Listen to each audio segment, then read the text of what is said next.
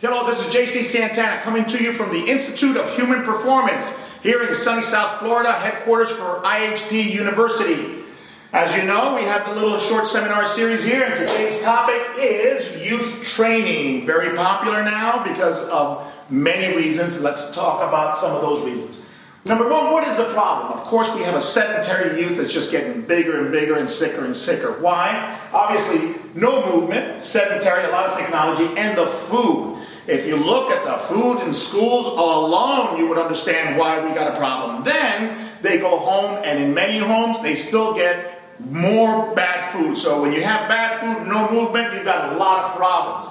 No PE. The politicians sold us out a long time ago when they took away PE in exchange for surfing the net. I love the net, and I think technology should be part of today's world, but you have to understand that human beings, run machines. Okay? We got to take care of the human being, and the no PE was probably the worst idea any politician has ever come up with.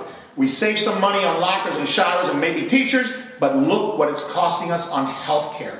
And this youth hasn't even begun to grow up yet to be 40 years old. When that starts to happen, oh my God, I don't even want to think about it.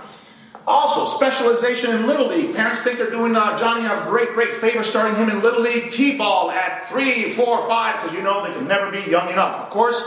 And so what happens is Johnny throws right hand, bats, right, always takes off to the right to first base. Doesn't play soccer, doesn't play basketball. Of course, we're not playing, so he doesn't play cops and robbers, doesn't play tag, doesn't play dodgeball. And all of the fine and gross biomotor skills that children are naturally born to do, prance, gallop, jump, hop, gone. And little Johnny, all he does is throws and bats. Little Johnny, by the time he's 10, starts having overuse injuries, and the little Johnny can't even skip. So we've got a lot of problems because when you miss biomotor skills, then you have problems that we don't even know. Learning is made possible by movement. That is right. You can't sit down, shut up, and listen. You have to move so you can listen and understand. So movement anchors cognition.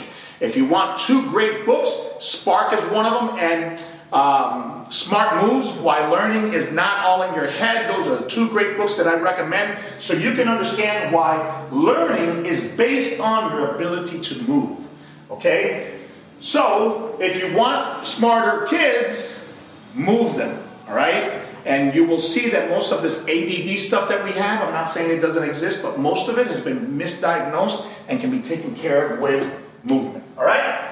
Let's talk about some myths. Weight training. All right? Hey, my kid's 11 years old, 8 years old, whatever the age. Can they lift? Of course they can lift. Okay? So if a kid picks up a basketball and the kid weighs only 20 pounds, okay, and that basketball weighs a pound, well, it's picking up some weight relative to its body weight. And we don't think anything about this little baby that weighs 20 some odd pounds picking up a basketball and say, oh, look how cute. All right, what if they pick up a water ball? That's or a balloon filled with water that maybe weighs 2 or 3 pounds. Now they're picking up something that's 10% of their body weight. And we don't think twice about movement. What's the point? The point is that anybody can pick up some weight. The question doesn't become the weight training. Weight training is not a bad word. They're not going to stay midgets. They're not going to break bones or anything like that. If the weight is appropriate and the direction is appropriate. So in other words, if the natural movement is there and it's squatting or picking up something from the ground, babies and kids will know how to do that inherently. If it's a machine, a bench press, or something that's made artificial by man, okay, then you need good instruction. So either way, with good instruction, any kid can lift dumbbells, barbells, or even partake in appropriately sized machines if the form is correct and the volume is appropriate.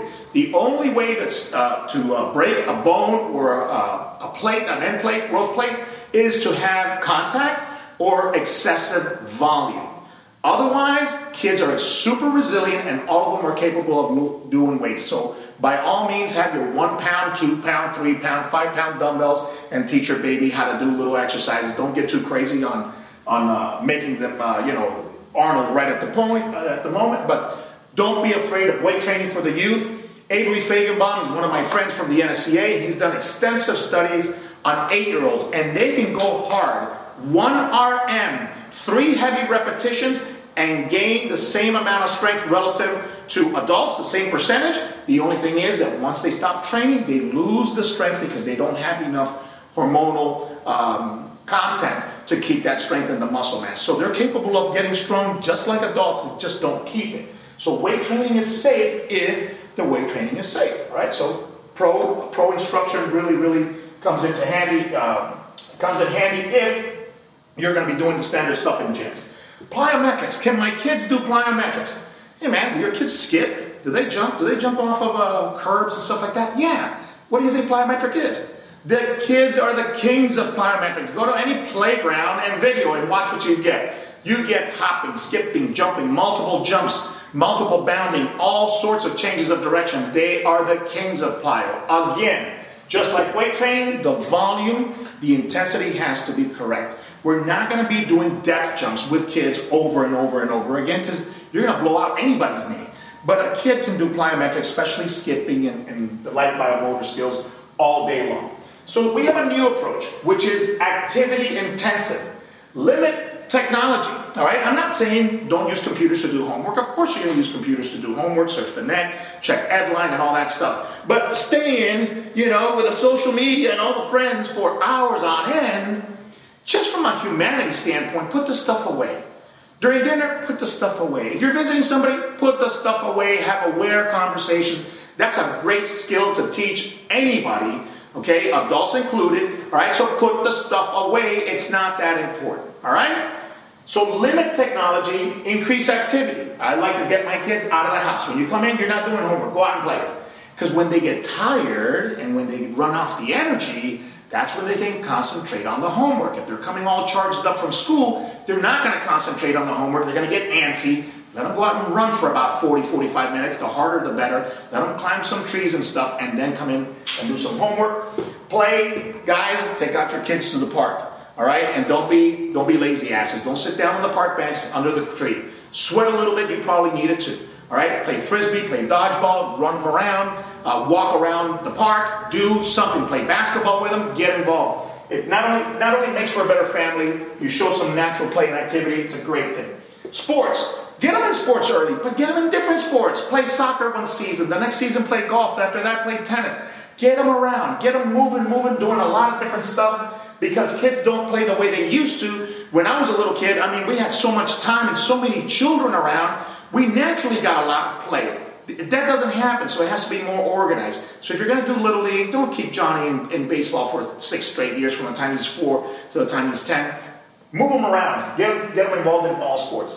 If you can't do that, look, we have gyms like IHP that have great equipment and great staff. Now we got staff that's 4-year degrees, 6-year degrees with master's degrees. They know this stuff. They know how to teach children at age-appropriate levels with the right intensity, the right volume, the right form.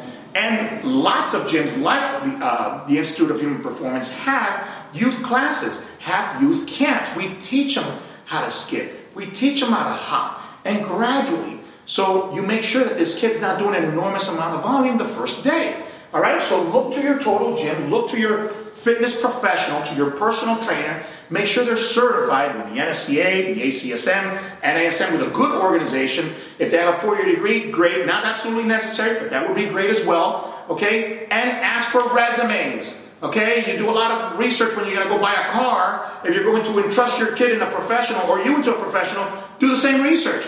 Let me see your resume. Let me talk to your clients. Let me see where you work. Have you been honored by any magazine or any other organization for your work? All right, so look to a gym, get professional help. Key thing is, look, we got to get this youth going because the way it's been going, it's not a good thing. It's up to us to make a difference to get this youth healthy, fitter, better, and faster. All right, so I hope you join me in that effort.